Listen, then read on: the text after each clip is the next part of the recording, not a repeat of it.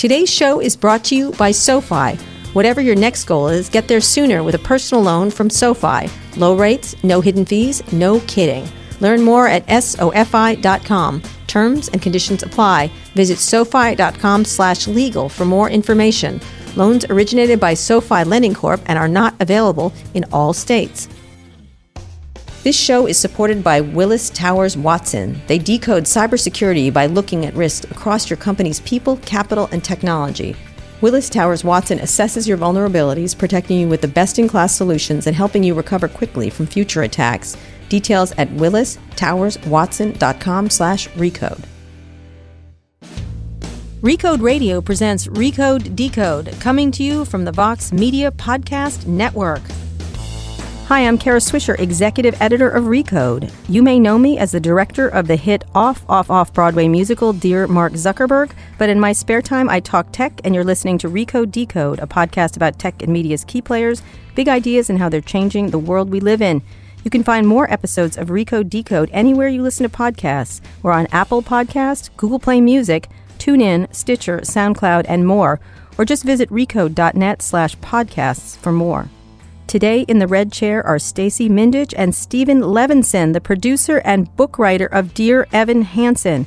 It's a musical about a high school student with social anxiety disorder struggling to connect with people around him, including his crush Zoe and her social outcast brother Connor. It's also a lot about the impact of the internet on teens and everyone. Here's a clip from the show.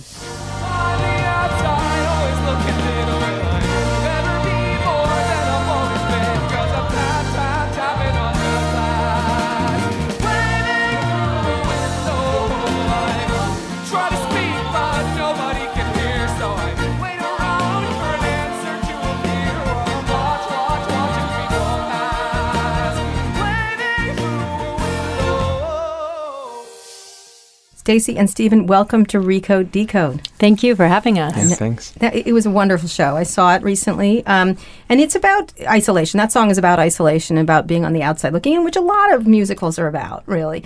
But this one had a really big element of what social media does to us. And it was a very big plot point in the play. We're going to talk about that, the musical, that and more. But first, let's talk about how you guys, a little bit of your background, each of you. Why don't we start with you, Stacy? Talk about how you got to Dear Evan Hansen, which, by the way, I don't want to call it the Hamilton of this season, but it kind of is. It's the hot ticket on Broadway right now. Well, that's good to hear you say that. I was a journalist first. I started producing about 12 years ago and had a real passion to find young authors and pair them with some of the veteran directors of our industry. I first met Stephen's colleagues, Benj Pasek and Justin Paul, and fell in love with their music and really took them out to lunch one day, came with a whole bunch of ideas from my older generation head, and within 5 minutes at the lunch table realized that they would never want to do a musical version of Edith Wharton's, Right. something. Yeah. But I didn't want to leave without working with them. Mm-hmm. So I asked them what they wanted to do.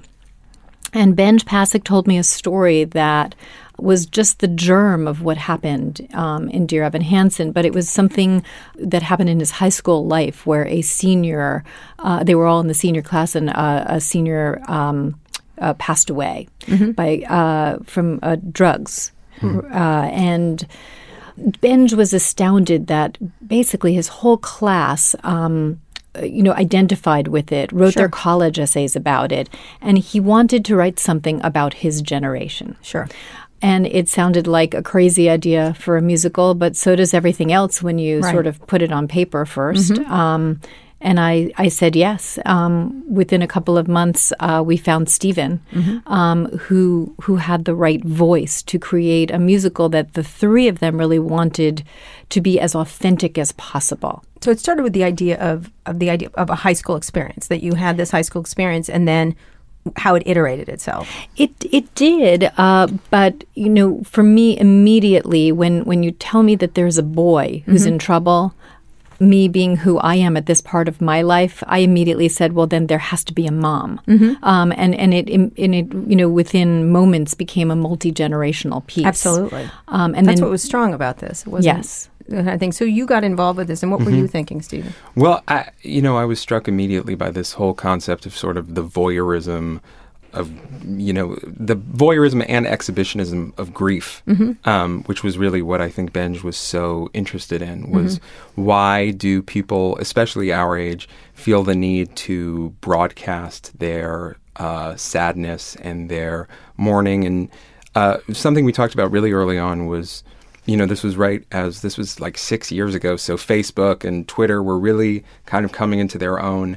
And it felt like whenever there was a natural disaster or a celebrity passed away, there would be this strange public ritual of people going on social media and somehow identifying with the tragedy. Right. Everyone seemed to have this is about me. Yes, exactly. Everybody wanted to star in the tragedy of the day. And so that was really where we began, was with that phenomenon. And I think what the three of us all found interesting was, instead of sort of parodying that or satirizing that, trying to look at what is underneath that impulse and why do people feel the need to connect in that way? What's propelling that on a human level? And then also how connection isn't connecting. Exactly. Right. Yes, the paradox of a world where we are incredibly interconnected, and yet isolation feels at an unprecedented level. So, Stacey, why don't you go through the story so people get a sense of what happens? Go through it just basically to give people an idea of why and how important a role, I guess it would be Facebook and Twitter and others play in this idea of social media plays in this. It does start, with a 17-year-old boy alone in his bedroom scrolling through social media. And he is, within his opening monologue, portrayed, beautifully and poignantly as somebody who is literally on the outside looking in, as you can imagine on social media, but also in life. But also it's the agony of social media. Now you can see it. When you were like that before, you didn't see it, and now you see the entire and what everybody else is doing. And it's so universal, because I think we all feel that way. And his life is compounded by the fact that he has social anxiety. Although I think we have found that people look at him and bring their own problems to him. So I have, people have said to me they're sure he has Asperger's or something else. But people bring whatever they have themselves or they know about to him. But he's lonely and isolated. He's a single mom who is trying her best but not perhaps succeeding. And he is counseled by his therapist in order to build himself up, to write a letter to himself, that sort of self-help letter, Dear Evan Hansen. Do you want to take a little of the plot, Stephen? Yes, he's told to write these daily affirmations. Dear Evan Hansen, today is going to be a great day, and here's why. And so that's sort of the beginning of our story, is him writing one of these letters. And it's the first day of school, and he goes back to school. And essentially what ends up happening is there's Evan Hansen on the one hand, and there's another boy named Connor Murphy, who has his own complicated relationship with his parents and his own inner turmoil. And essentially this other boy, Connor Murphy, ends up through a strange series of circumstances taking the letter from Evan. And later off stage, Connor ends up killing himself. And the only thing that his parents find on his person is this letter, Dear Evan Hansen. And they mistakenly believe that it is a letter that Connor meant to write to Evan. About his own life. Yes. And why. They were trying to find reasons why he killed himself. Exactly. And they didn't know that Connor had any friends. And in fact, he didn't. But they presume that Evan was his only friend, and Evan, in an effort to assuage their terrible grief, finds himself inadvertently kind of claiming that he was his friend. And this, what begins as a little white lie, becomes a way of comforting this family. The family needs this story just as much as he does. He finds a family with them. They find their son through him. And then this story kind of snowballs from there. And then social media is the key. As it amplifies and creates a situation that improves his life and also makes a horrible situation worse, essentially. Yes, it improves his life, and what becomes impossible for him to stop is how much it improves other people's lives. Right. It becomes a way of bringing people together, of making everyone feel less alone, and yet it's all premised on this lie. Right, and they're all telling each other stories that aren't true. Yes. Which I think is fascinating. Given, I mean, you've hit the meme exactly at the right moment, which is kind of... Did you think about that before? Because how long have you been developing it, Stacey? How long does it... explain to people how long a show takes to get through. Every show is different. This one took a long time because it was not based on a book or a movie or anything at all, except perhaps a moment that Benj Pasek had in high school, except for the fact that Stephen Levinson turned that all around. And then we brought in the great director Michael Greif, who's done Rent and Next to Normal. Yeah. And he also brought in his own interpretations. And so I think what took so long from Lunch to the Music Box Theater was actually 8 years. But it was the crafting of what we call our underlying rights. We didn't have to buy a book, the rights to a book to make this. Stephen and the authors and then Michael crafted this story. And that requires, a series of readings, workshops, and developmental productions outside of Broadway to really see what you have and to learn from audiences and all of that. So that process has taken us a long time. But I think what's interesting is the prescience of what's happening now, because 8 years ago, Facebook was not as big as it was. Snapchat didn't exist, really. We didn't have an Uber. Like, it sounds crazy, but there's all kinds of things that weren't happening in that time period. How did you glom onto this idea? Because it does, at the center of most shows, it's the human heart, essentially. But this really does... The trends of the day do matter here in terms of what's happening to us as becoming lack of interconnectedness. Well, we always, from the beginning, we decided we wanted this to be a contemporary musical. And that meant that we would have to find some way to communicate the ubiquity of technology as it is in our lives into this story. And we felt like we actually hadn't seen a lot of theater doing that. It's difficult to do because... There's always like an Uber joke or a Twitter joke. Exactly. But that's and what we wanted to avoid was ever kind of commenting on the technology, but rather allowing it to be part of the fabric of the story. Exactly. Right. Because we don't comment on the fact that we're on our phones all the time as we're on our phones all the time. Right. But it's become our way of being in the world. Right. I will say, though, that there has been a wonderful conversation going on these 8 years about this because Stephen and Benj and Justin are from one generation. Michael Greif and I are from another. I don't believe Michael Greif is on social media at all. Right. No, and I only joined the world of social media and am now slightly addicted, not in posting, but in... I love Instagram, but I only joined it because of this show, because I literally had them telling me every day, you won't understand your own children and the way they live and the way they're liked, quote, if you don't participate in some way. So this conversation has been going on, and my notes on the show sometimes have questioned, this backdrop. We call the social media aspect of the show either the backdrop of our show or the ninth character sometimes. And I think from scene to scene that changes. Right. But I think that Michael Greif and I have represented the sort of parental point of view here. And there's a line and the confusion over it. Yes. Over the confusion and the what is this and what does it do and I don't understand it and it's technical. What I found interesting that maybe you want to talk about is, and I want to get to the idea of where shows are too, like what's at the heart of all these shows and these connections, is that you don't insult technology. I was expecting that. I was like, oh, they're going to do another like bad Facebook. But by the way, Facebook is bad in many ways, and as you're seeing with a lot of things that are happening on it right now, from the murder to the suicides that happen. Not just that, but fake news. Like this has been a bad year for. Well, that was our initial. Just thinking about the story, we knew that was the easy, kind of obvious way of doing social media and of telling this story would be to poke fun at our using this technology to pose as something that we're not. But we felt like that was obvious. I mean, that's the surface oxygen. Story. Yeah, exactly. Technology is the oxygen of the room now. Yeah. So the more interesting thing was to kind of explore, well, even when it's fake, which it kind of is by definition, can it reach something real in us? Right. And it was interesting, too, because the show opened on Broadway right after the election. And it had been before where it was. It had been off Broadway last season at Second Stage Theater, and then it had been in D.C. at the Arena Stage the summer before. And in the wake of the election and people feeling all sorts of feelings and trauma, there was social media actually did kind of become a refuge for a lot of people and a place to feel. I remember going on social media that night, the night of the election, people saying, get in touch with me if you need somebody to talk to. And it was actually genuine and it was actually really meaningful.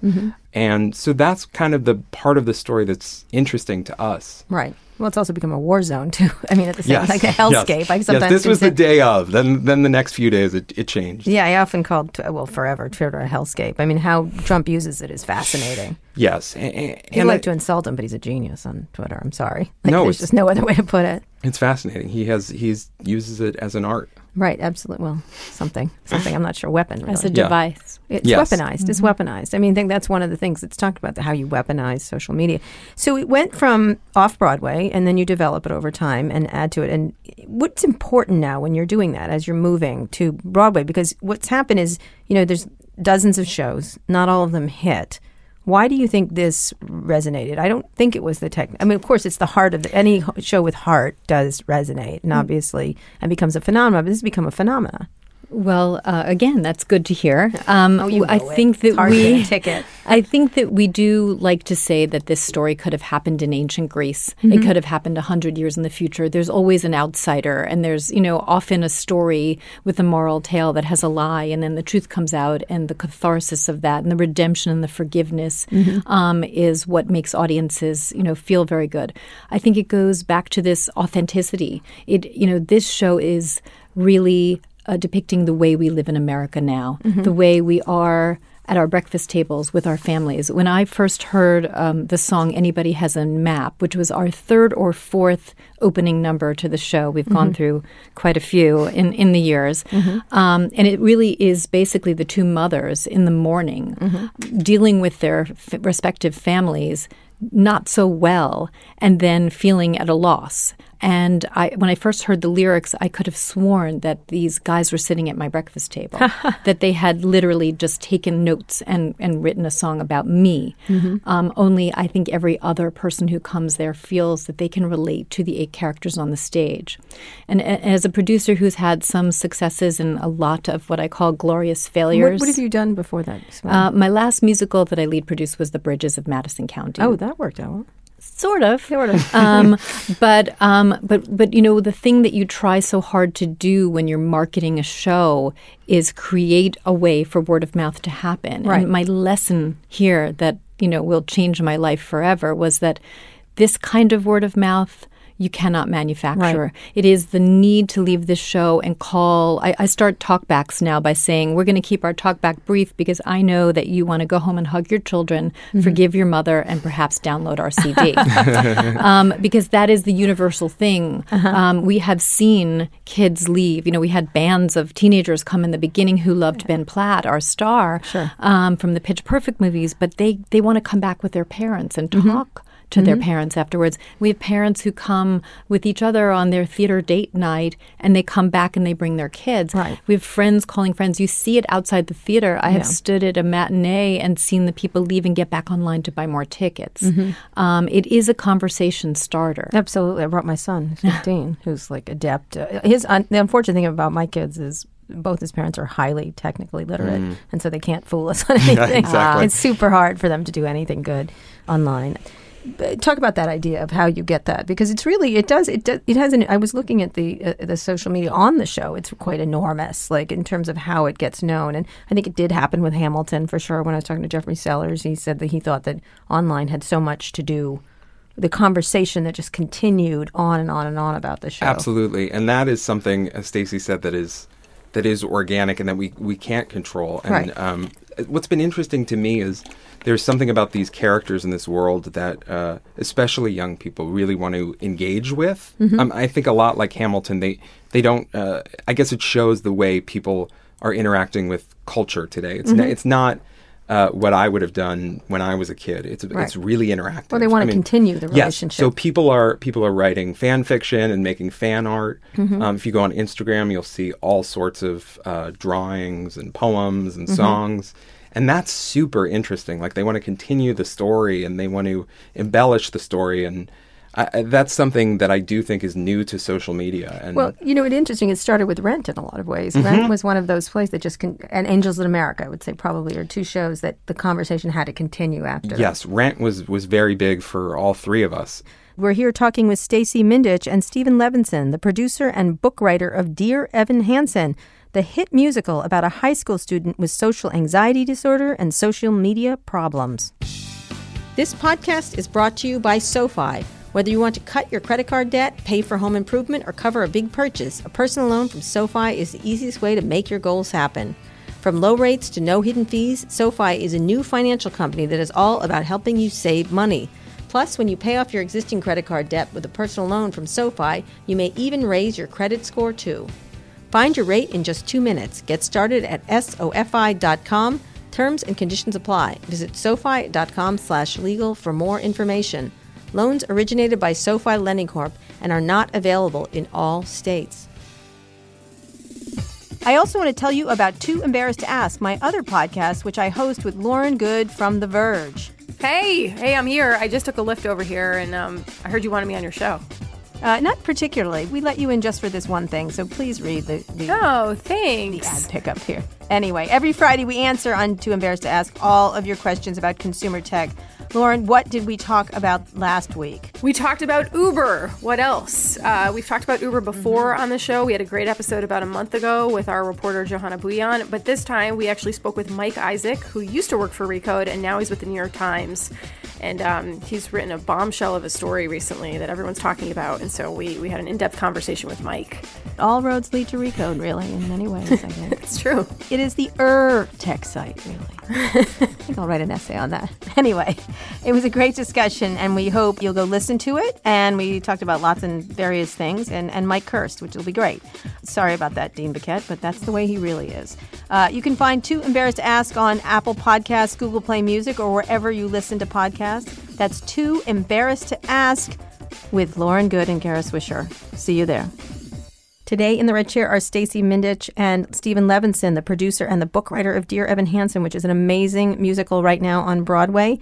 It's about a high school student with a social anxiety disorder and a problem with the internet. It's the plot point. So we were just talking about that idea. Can you talk about each of the characters? Each of you sort of take one and talk about what they mean and what you're trying to do. Obviously, your star is well known from Pitch Perfect. Yeah, Ben Platt, who plays Evan Hansen, who we've been discussing. But he's Evan, the most awkward 17-year-old ever. He is. I was like, ow. He is an open wound of a person. That's a very good way, or a delicate flower, or an exposed nerve. Yes, open wound is yes. Good.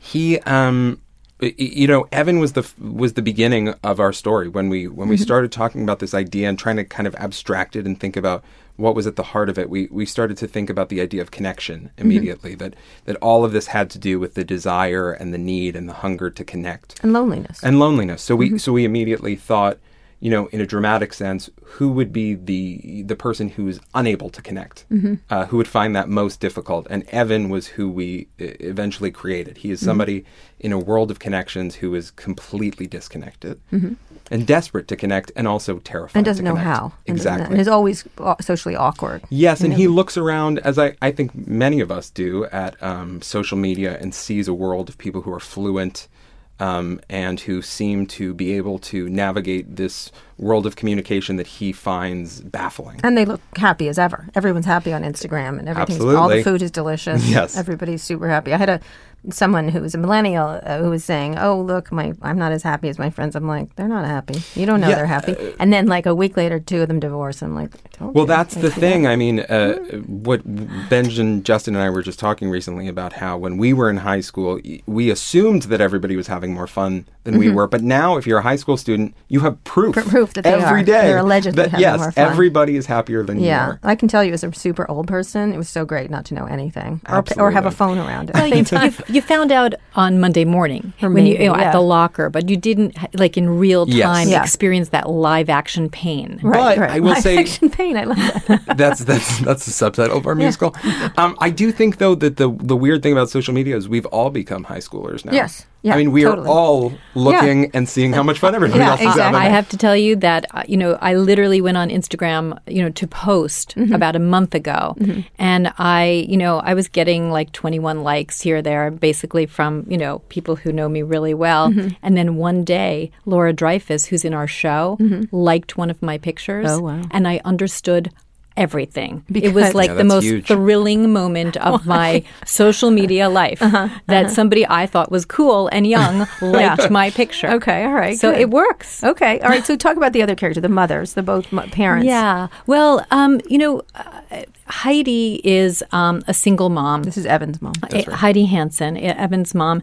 And, I think she is an incredible depiction of, contemporary motherhood, whether you're a single mom Under or not. Under pressure. Busy, under pressure, trying hard, absolutely love your child, but, in the daily rush of things, doesn't always get everything right. Also lonely. And she is also lonely. And sometimes when you say I love you to your child, it means 10 things. It means do your homework, brush your teeth. I hope you're okay. I don't have time, but I will catch you later. And I think Stephen, in less words than more, actually captures that in Heidi. Absolutely. I think she's a very important character for some reason. Very, I'm a mom too. very. Because she, she is the one that he comes home to in the end and discovers his, I hope spoiler alerts are okay, but, discovers, he has something that he didn't realize before. Cynthia Murphy, who is the other mom, Connor Murphy's mom, is equally as relatable. And I think it takes us part of her journey to really come to understand her and her fortitude, because she goes through the grief, the absolute horror, the last thing that any mother or father ever, ever, ever wants to go through. And yet she's so admirable because she keeps finding ways to lift herself up and to keep life going. And she's a true survivor. And, it actually took me a couple of years of watching the show every night to really understand her plight, because at first you don't want anything to do with that mother, Right. But then you realize that there are people like that walking around our world today, and they have picked themselves up and kept going, And especially with the pain. The pain. And the father? The father, is an interesting nut to crack, because he at first doesn't emote about his pain. And again, it's just gives credit to Stephen's real knack for credible, authentic characters, because I think that is so true of so many men. There's a line in the show about how he didn't even cry at the funeral. Right. So that when he does crack at the end of Act One, it's incredibly potent, emotional moment. Well, Larry and Cynthia and Zoe, who's their daughter, and Connor's sister, are all really... And Evan Hansen's paramour. Yes, who we exactly. Really, They're all, by the time we meet them at the beginning of the show, they have been through hell already. They have a son, Connor, who has been trouble for a very long time. Yeah, who and they been don't in like, trouble. who they don't. Yes, and they've gotten to that point that a lot of parents get to with a troubled child, where your affection for them has begun to even go away, or you don't know what to do. Well, you do that. I wish you were dead, but not really meaning Yes, it. And exactly, then they are. exactly. That's, to me, I think the difficulty they had is they Right. didn't like him. Yes, and Cynthia is still, I think, struggling and fighting and searching for a way to get through to him, whereas Larry has, by the time the show started, sister have just given written up. him off, and as has Zoe. Right. And then your Zoe is again, is another strong character. Yes, Zoe is is a survivor. Really, she's a child that has grown up sort of out of the spotlight because her brother took up Sucks so up much all of the the oxygen. oxygen. Exactly. Right. So she has a very bitter sense of humor. I think she's a really funny, dark person. She acts a lot older than she is. She has a lot of wisdom from all of those years of pain and family therapy. And kind of a jaundiced view of the world. Absolutely. And then your other extra characters are also very interesting, like the girl who... well, Alana, who is sort of our voice of social media in a lot of ways. Oh my God. I've met Alana 100 times. Alana is trying very hard. I don't live in Silicon Valley, but I oh my God, her. Yes. No, Alana is, she is desperate to keep a bright smile on and to show everybody how great she is. I always say about Alana, if you ask her, she has a million friends. Right. I mean, she is surrounded by friends, but really she doesn't have many. And even in the show, she likes to refer to them as acquaintances because we like to think that she didn't know how to describe all of these people who she doesn't really know. And then she heard the word acquaintance. But acquaintance once she gets in a blog, she blossoms. But it's a real, a great symbol of, the need for community because she uses, knowingly, unknowingly, the experience of Connor's death and Evan's, decision to create the Connor Project, to create a community and a role and a life for herself. That's right. When she gets the blog, it's interesting. And then when she gets the letters, that's, she uses them like she's almost like a journalist. Like, I got the memo or something. Totally. Like that. And she's also sort of represents someone who doesn't believe in privacy. There's a moment where he says those were private, those letters, and she's sort of has no idea what he even means by that. Because we don't really live in that world anymore. Because Everything she wants to use it for that. Absolutely. She wants to use it for advantage. Yes. And she actually, we always try to be careful that she's never a villain. She's always trying to help people. She's trying to reach people. She just goes about it perhaps the wrong way. And then last you have the geek. Yes. The comic, Jared Kleinman, who, together with Alana are also, there are Greek chorus, there are community, because this show actually started out with a little bit of an ensemble that got cut after a workshop. But Will is the comic relief. He plays off of Evan. He's Evan's family friend, in quotes, which, according to Jared, means they're not really friends. Right. Jared pretends to be the guy who's got it all figured out, but all of these characters are lost and alone in different ways. But highly cynical. Yes, Jared is also our truth teller. Jared is kind of often the voice of the audience, pointing out what we're thinking. Right. So he serves a really interesting and useful purpose. Yet he goes along with it. Like he goes along with the lie. Absolutely. It gives him something fun to do, too. Yeah, absolutely. So one of the things that I think is really striking is despite sort of this awful situation, you're very kind to the characters. You know what I mean? Like a lot of musicals recently, there's not kindness. You know what I mean? You just, I guess every Stephen Sondheim movie, you feel bad for everybody in it. A musical. But it's very kind to these people who are struggling, to each of them in a different way, which I think is an interesting way to do that. We always wanted to sort of thread that needle, and I think if you want to, if we want people to relate to the show, then the idea really is that, I always said if every mother in that audience doesn't ultimately want to hug Evan, then we're not doing the right thing. Right. We want everyone to essentially be kind and feel, a warmth about our show. And everyone in the show is doing things for the right reason. So in the next section, we're going to talk about where theater is going and stuff like that. But in this one, when you're trying to get to what Evan does, it is an awful thing he does. It is an awful, awful thing he does. And then he uses it, social media, to amplify that awfulness. What do you think of what he did? Like, as, because he's a fictional character, but he's not, kind of thing. He's not fictional to me anymore. Right. Yeah. Because not only have I lived with him for so long, but I stand in the back of the theater, and I have been for so many years, and people come up to me and say, I'm Evan. That was me in high school. Maybe they didn't tell the lie. Maybe they didn't, have the tragic events. But, we're all a little bit like that. I've had people say, I'm Heidi, or, my nephew is Evan, my next door neighbor. And so, he is just one of those absolutely, utterly relatable, authentic characters. And so, yes, he did a horrible thing, but it has become so apparent for me in knowing the script by heart now that... How many times have you watched? Every day. So many times. Yeah. So many times. Yeah. But it's all been deeply pleasurable. But you see how this kind of thing can actually happen. And I think that is the beauty of Stephen's writing. Right. He captured something that maybe it even did. Maybe it does in smaller ways, less musically, accentuated. But it is something that is very believable in America now. So do you have children? I have 3 kids. And they're how old?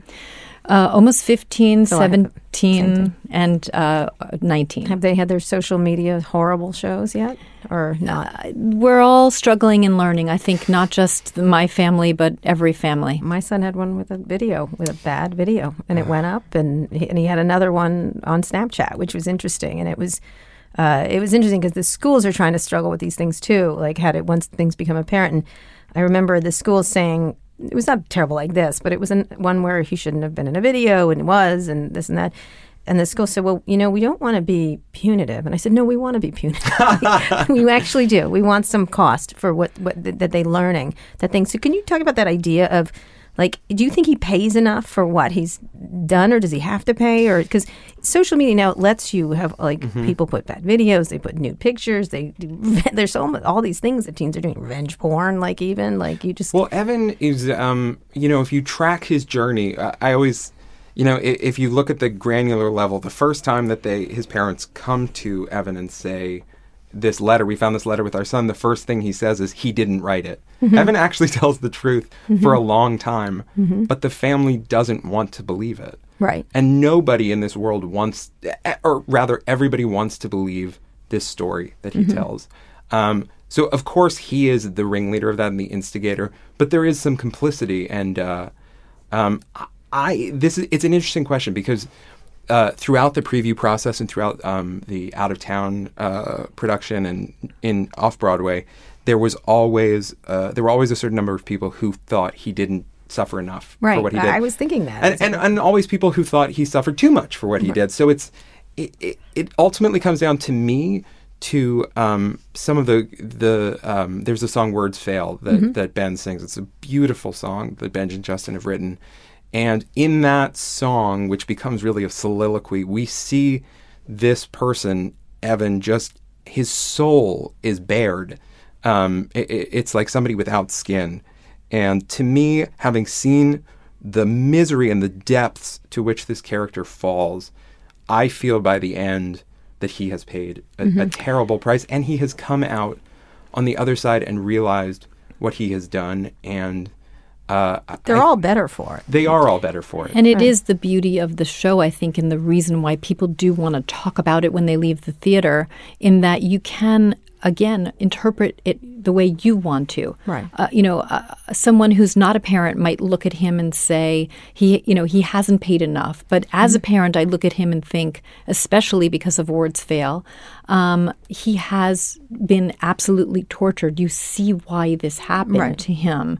And this probably will never happen to him again because he learned the lesson. Absolutely. And then last in this section, one of the things that's interesting, because you did hit a meme of fake news and things that we think, we get so excited about something that's real and genuine online, it turns out to be false, or an advertising or a marketing thing.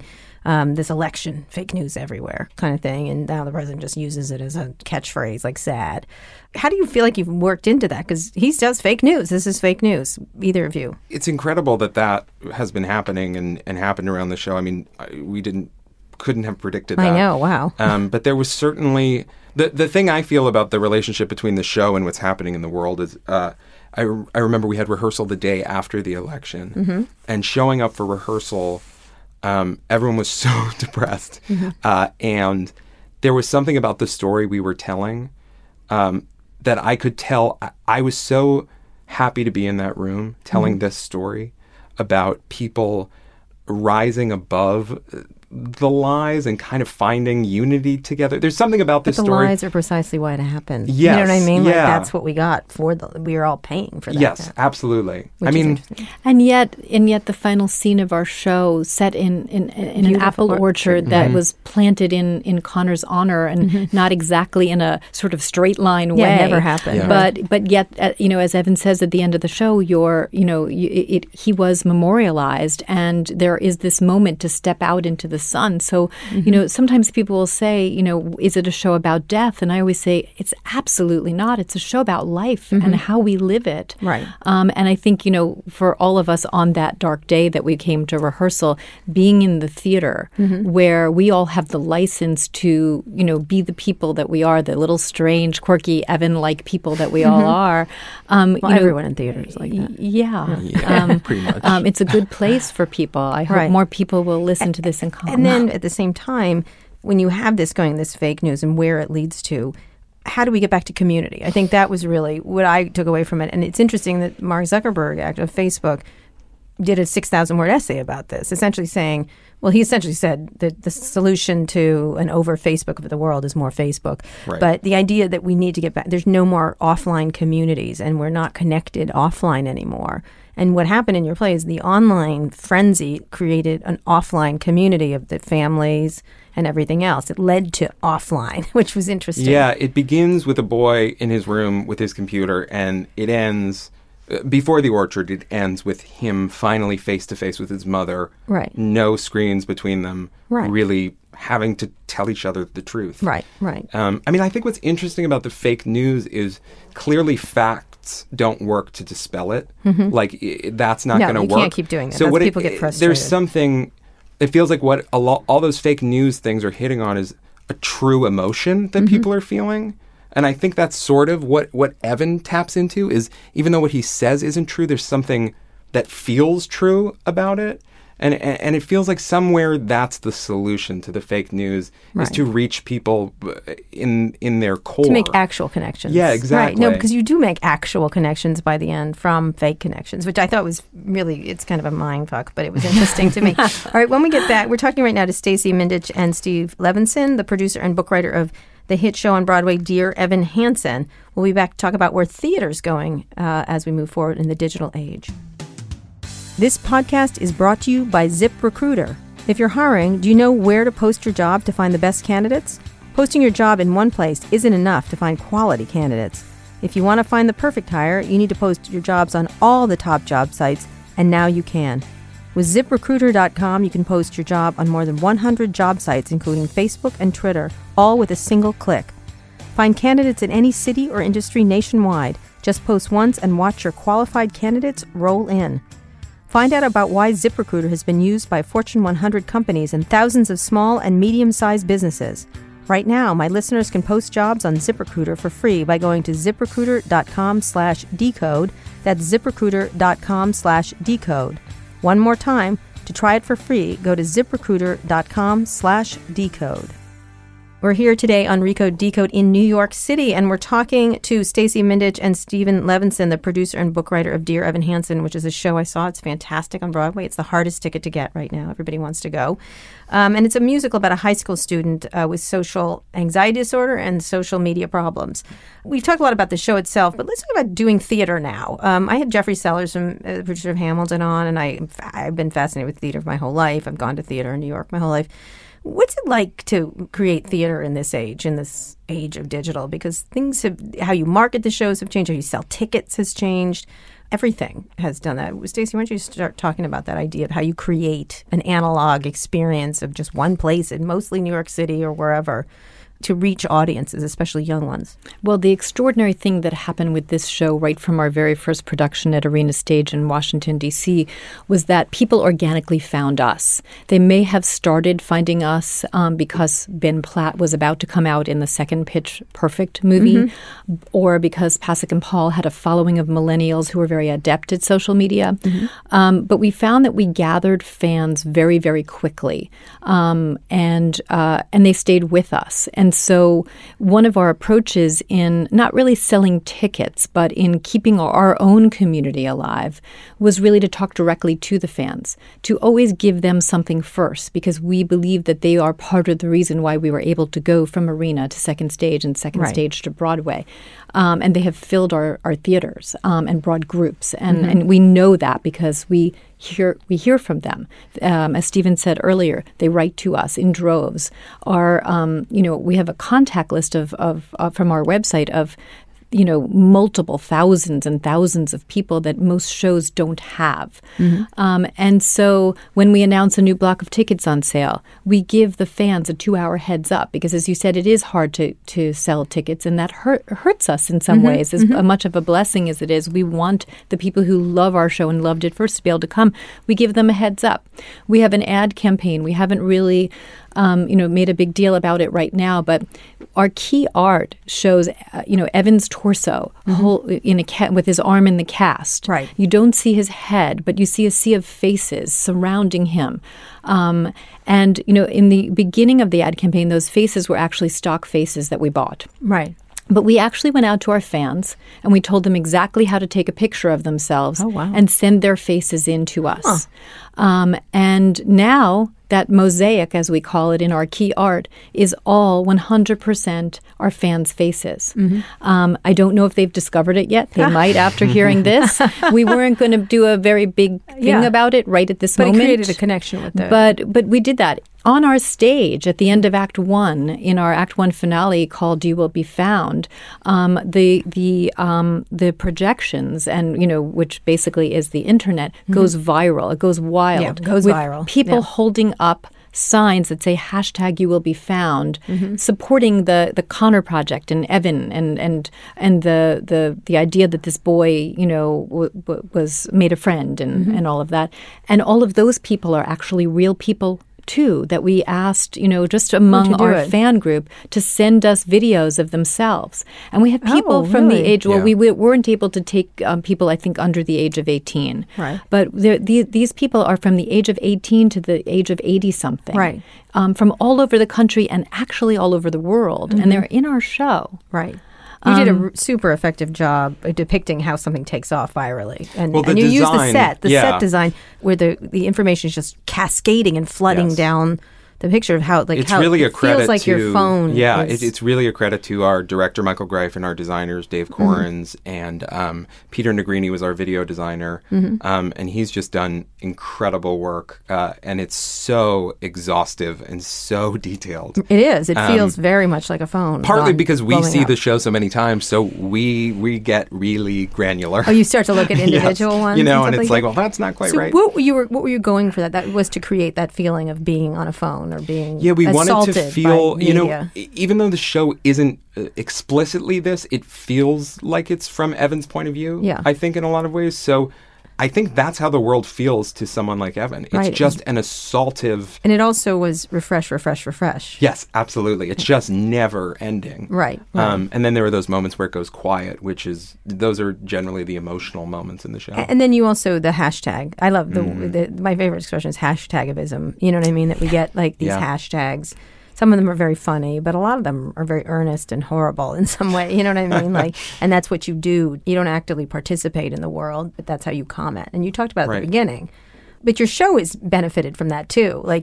I've seen so much stuff that is very earnest about the show in the way that the stuff about Connor is earned. It's a very weird meta thing where people are really, really responding to that idea of you will be found, which is actually, when Evan is saying it in the musical, is not true. I mean, he's making up a story. Right. But it's a story that actually becomes true for him and for all of these people. So it's like there's so many weird layers and you start to feel a little So on dizzy. that stage, I'm trying to think you also use it in your own marketing. You had Twitter, Facebook, what else? Instagram, I think. Instagram was there. And then there are a lot of just sort of expressionistic approaches to the internet, just kind of like, fractured images and text. YouTube is... Yes, absolutely. It was never meant to be literal because we hope the show will live for many years and these things may become, dinosaurs. Right. And so it was really just meant to surrealistically portray the way we are all barraged. Barraged. And then you didn't use Snapchat, though. That was interesting. Of course, I noticed that. Oh, that's Where's so the interesting. Snapchat?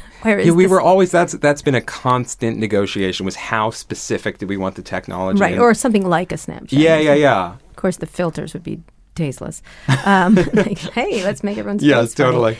So again, getting back to how you do theater, do you feel good about theater now that people... there's been some shows that have been real, touchstones, like yours and Hamilton and some others that have been really, there's a new, I can't remember the latest one, but there's a bunch that are now, maybe it's the Groundhog Day one that seems fantastic, in some ways.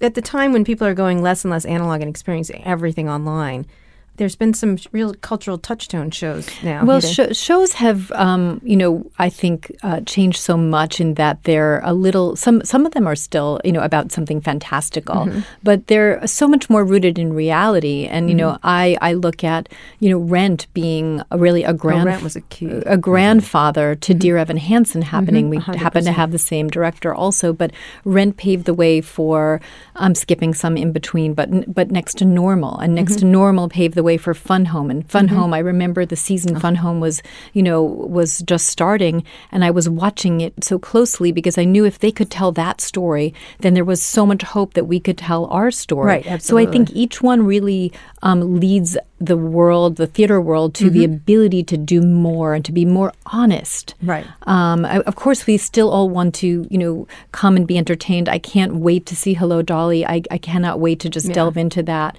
beautiful history of a musical.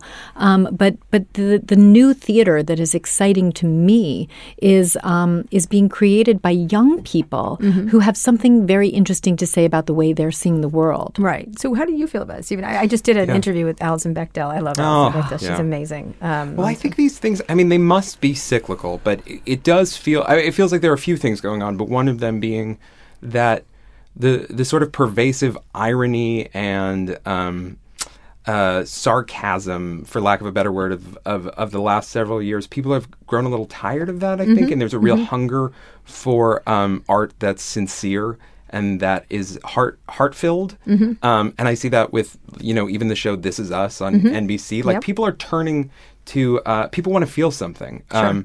And Hamilton absolutely is similar. And I also think that there is something in a world where everything is digital. People are going back to handmade in some ways, and people are really hungering. Well, that's just Brooklyn. Yes, exactly. I do feel like people are hungering for something that is ephemeral and something that's just here and now, because everything else is, permanent and online. It feels like people want. But is theater retro? Is that a retro? Like, hey, let's put on our cashmere sweaters. I think theater is just or not. No, I don't. I think it's sorry. I don't think it's retro. I think it's. I think people are hungering to feel a part of a community and to be sitting in an audience with other people, and maybe that does feel retro. Right. But it's something that I think people are missing. I heard this interesting statistic the other week that which feels related somehow, that young people are buying more books now. Like, book sales are going up. And Kindle and ebooks are really being bought by middle-aged people. Yes, not that's true. That's true. And so it does feel like there's something, especially with younger people, wanting something unique and something you can touch. I do think you're right about books. I have someone theater who's younger feels and is that like, way. oh, I just bought this book. I'm like, physical book? Yeah, like, no, what? They are buying books because I think they're heavy. They've grown up with screens and iPads, and it feels like they. What about you? The idea of getting people, especially younger people. I think it's just it's actually so much simpler than that. Where else do you actually have to put your phone away? Where else do you have to shut it off? You don't. Like, well, if you don't, somebody might throw it at you. Yes. But you have to. People always say to me, take an hour, put your phone away, get away from it all, take a phone vacation. It's impossible. I used to tell my kids to take it off the dinner table, but sometimes I have to have it at the dinner table. Right. There's just nowhere except the theater where you really do. You are instructed to turn your phone off. And so it is an hour or 2 hours where you get into a story in a way that you can't anymore when you're watching television or even in a movie theater, because you can be rude like that in a movie theater. Yeah, you can. I call sometimes movies are 3-text movies or no text movies. Right. It's like, I'm like, okay, I have to text now. I'm done with this movie. Yes, it does seem. Sarah Rule, the playwright, had a play called Dead Man's Cell Phone, where she had a line where she said the only two places that are safe from cell phones now are theaters and churches. Right. And not even then, because you start looking up things. Oh, absolutely. It's so funny when you're looking up things like, what is that? Or what is that? I was at a party the other night and someone's like, what do you think happened to this person? I said, if only we had a device that we could search and find things out. But then I remembered dinner parties where you just didn't know. You just ended up arguing about it, and then that was you went home. Right. Like you didn't have the answer, which was sort of, I was like, remember when you didn't have the answer and you just argued, got drunk, and that was it? That was the entire thing. Totally. But to get to the point is, do you feel like, when I say retro, I'm talking about the ideas, what happens to theater going forward then? It just continues? It gets to people in an analog way? Because you can only reach so many. It's not scalable, as they say. It's not. Do you feel like you should have, Evan, I know Hamilton didn't put things online, like a ton of stuff. They purposely didn't. They were holding back the stuff. They did obviously make a CD, and music sales now go through individual songs. Although I think probably cast album, like theater albums, sell whole much better. how do you not do that? Do you not put stuff online? What happens? Well, we don't have a current plan to do that. And tape it and put it up on YouTube. No, and as a matter of fact, we spend a lot of our time trying to get bootleg tapes of it off of YouTube. Oh, people bringing. Oh, very much so. No matter what you do. Seinfeld episode, remember? Yeah, exactly. Yes. Terrible. Yeah. But no, I mean we're in a tiny theater really, and we very much want people to come and see us. See you rather, but would you have plans to do that? To have a digital version of it? Not in the immediate future, and because you just don't want to. I think the power of live theater is very potent, especially with a tale like this. Right. And I certainly, if the show continues to do well, it's something we'll entertain. But now, more likely you'll go out and do shows all over the country. Yeah. Well, yes, that will happen. Yeah, right. But do you imagine a future where that doesn't happen, where we do tape it and make it so feeling like I was telling you earlier that Viola Davis is working on a VR version of Othello. Well, I'm thrilled Othello is going to get to people, so I'm sort of not averse to that idea. Well, the whole business of theater is about putting butts in seats. Right. But what if you could VR put them in seats? Yeah, it feels like there's it feels like there must be a middle ground, because I do feel like ultimately what is going to separate theater from everything else is not the content. It's the experience. Right, it's sitting there in that theater, in that one place, with that one performance. I mean, I'm friends with the director of Hamilton, who was saying, I was just sort of talking to him about the phenomenon of Hamilton and what it's like. And as he pointed out, Hamilton ultimately is just the show that's going to happen at 8 p.m. tonight. Right. That's all there is. There is nothing else. Yeah, it's also a very traditional show, if you think about it. But that idea that these shows, all they are is the next performance. There is no thing. And I think that's what makes it special.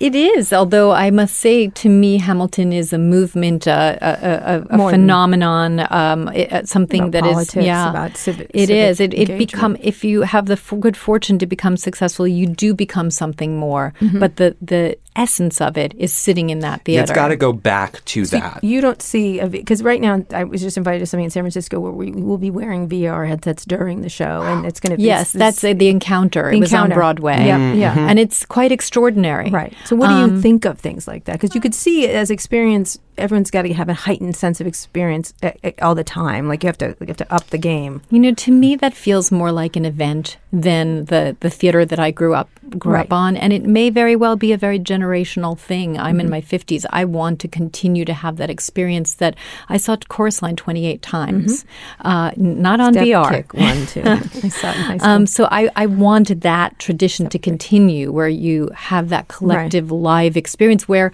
the turntable might stop, or the experience that real actors are acting on their guts and instincts right in front of you. There's something about Hamilton being a prime example of there is something so old-fashioned about it, and yet something that is drawing people to it that I think has to do with seeing actors right there in front of you, seeing them sweat, seeing them spit, feeling like you are having this visceral experience in this room. And there's something quite special and intimate about that. I'm going to keep pushing this because you've got to see some of the new VR. You feel like you're there. There's haptic touch. There's feeling. I think there's storytelling. It's disturbing how real it feels. I think storytelling is going to continue to evolve into different forms and formats. And perhaps the story of Evan Hansen could fit into that format. But I feel like what we have, the musical Dear Evan Hansen, is just that. And I feel like it's hard. I have mixed feelings about filming shows. Right. Because you lose something. Right. Whereas if you adapt a musical into a film or adapt it into a TV series or a VR, then it becomes that. It becomes something else. I'm only mentioning VR because VR is different than film or television. Because really you do feel in the scene. And so your show, which you can't get tickets to, or someone in Kansas can't see it, some lonely teenager, it's a very different thing that you could, instead of reaching, how many people fit in your theater every night? 984. Okay, good. But who's good keeping to know. count? Who's keeping count? So you go to 10,000. Right.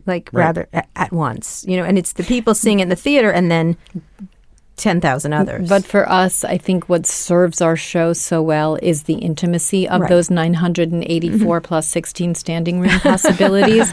At a low price. It really is the intimacy of it. And I wouldn't want to lose that. And I wouldn't want a device on my head or my eyes to take me away from that. That is cool. That is an event. That may be something else I would pay the money for. But for it's me, different. It's going to be something else. That's all I mean. I think it's going to be that experience could exist, but it won't be the same. Right. It'll be its own thing. So where do you see theater going?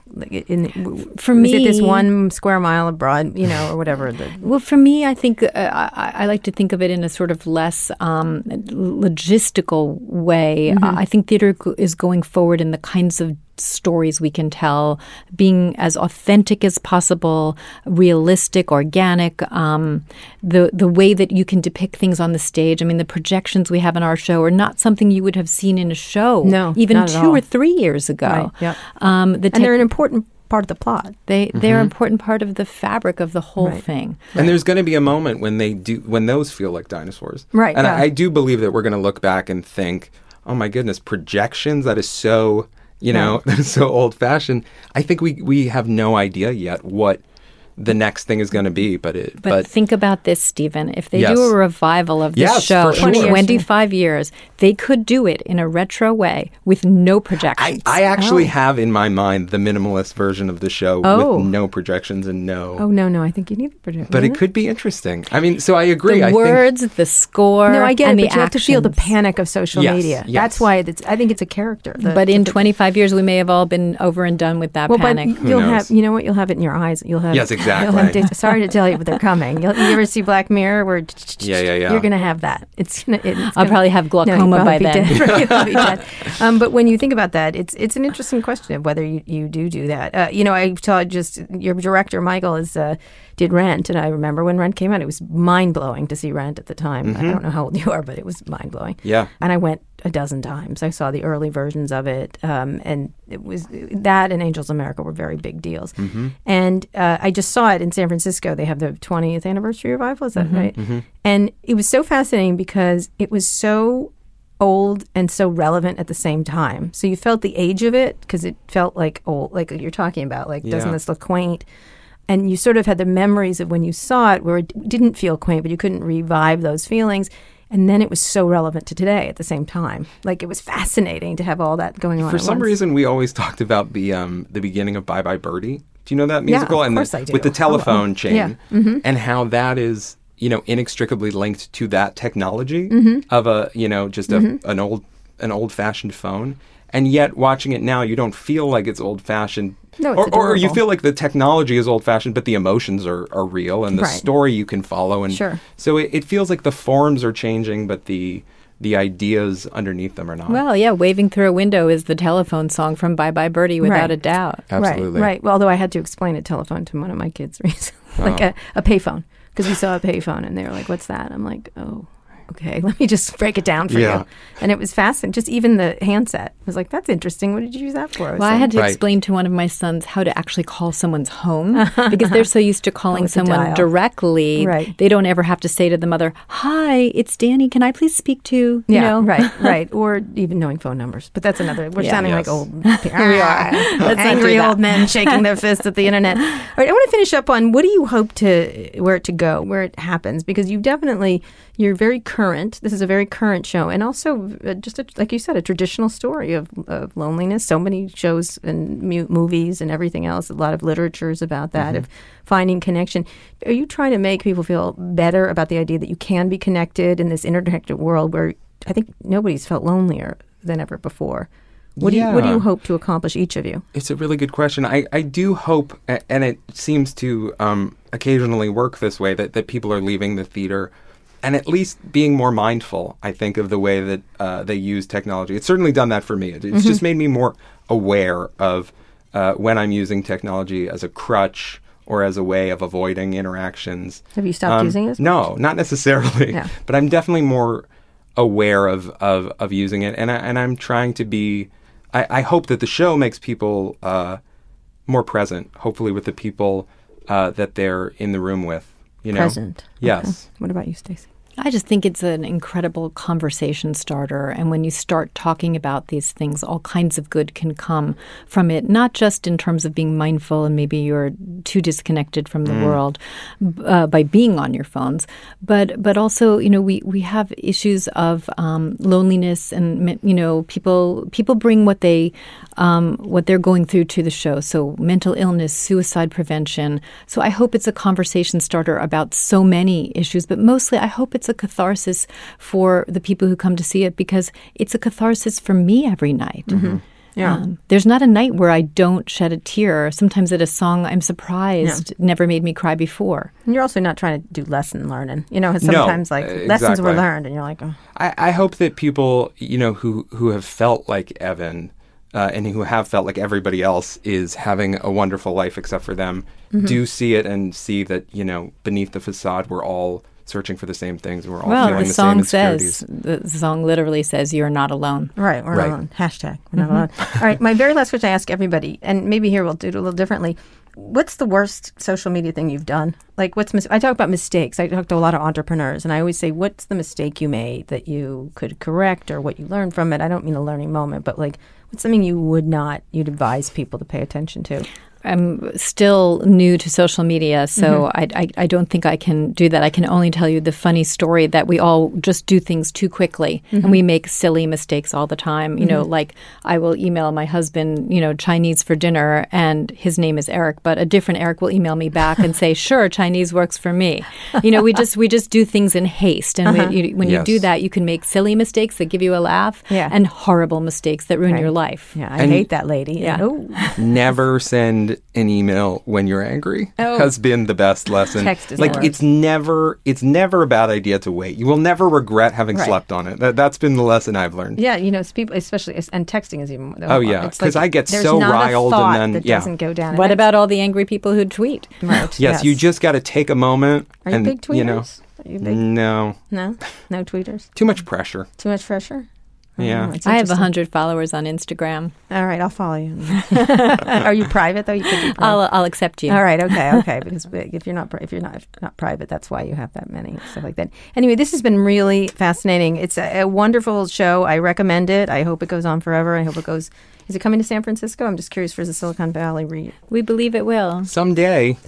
Yeah, it should go everywhere, because I think I do think you should get some of it a little bit online, because I think it's certain parts of it are really resonant in this age and really talk about things in a real fair way. And that's what I really appreciate, is it wasn't an attack. I thought it was going to be an attack on technology, which I don't mind, by the way, but it was really smart. It was a smart way to talk about hard things.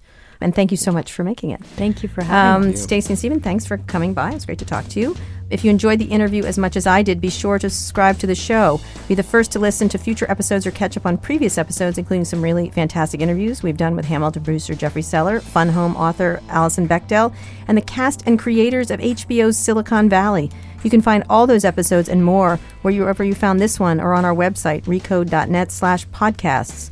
Now that you're done with this, check out one of our other shows on Recode Media with Peter Kafka. You'll hear no BS interviews with some of the smartest people in media and entertainment. I also host Too Embarrassed to Ask, along with Lauren Good of The Verge, where we answer all of your tech questions about consumer goods. And on Recode Replayed, you can find audio from all of our Recode live events, including the Code Conference, which is coming up soon.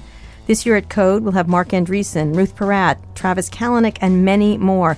Thanks for listening. Thanks also to Digital Media, the company that distributes this show, including Beth O'Connell and our editor, Chris Basil. And thank you to our producer, Eric Johnson. This has been another great episode of Recode Decode. I'll be back here on Monday with another great guest. Tune in then.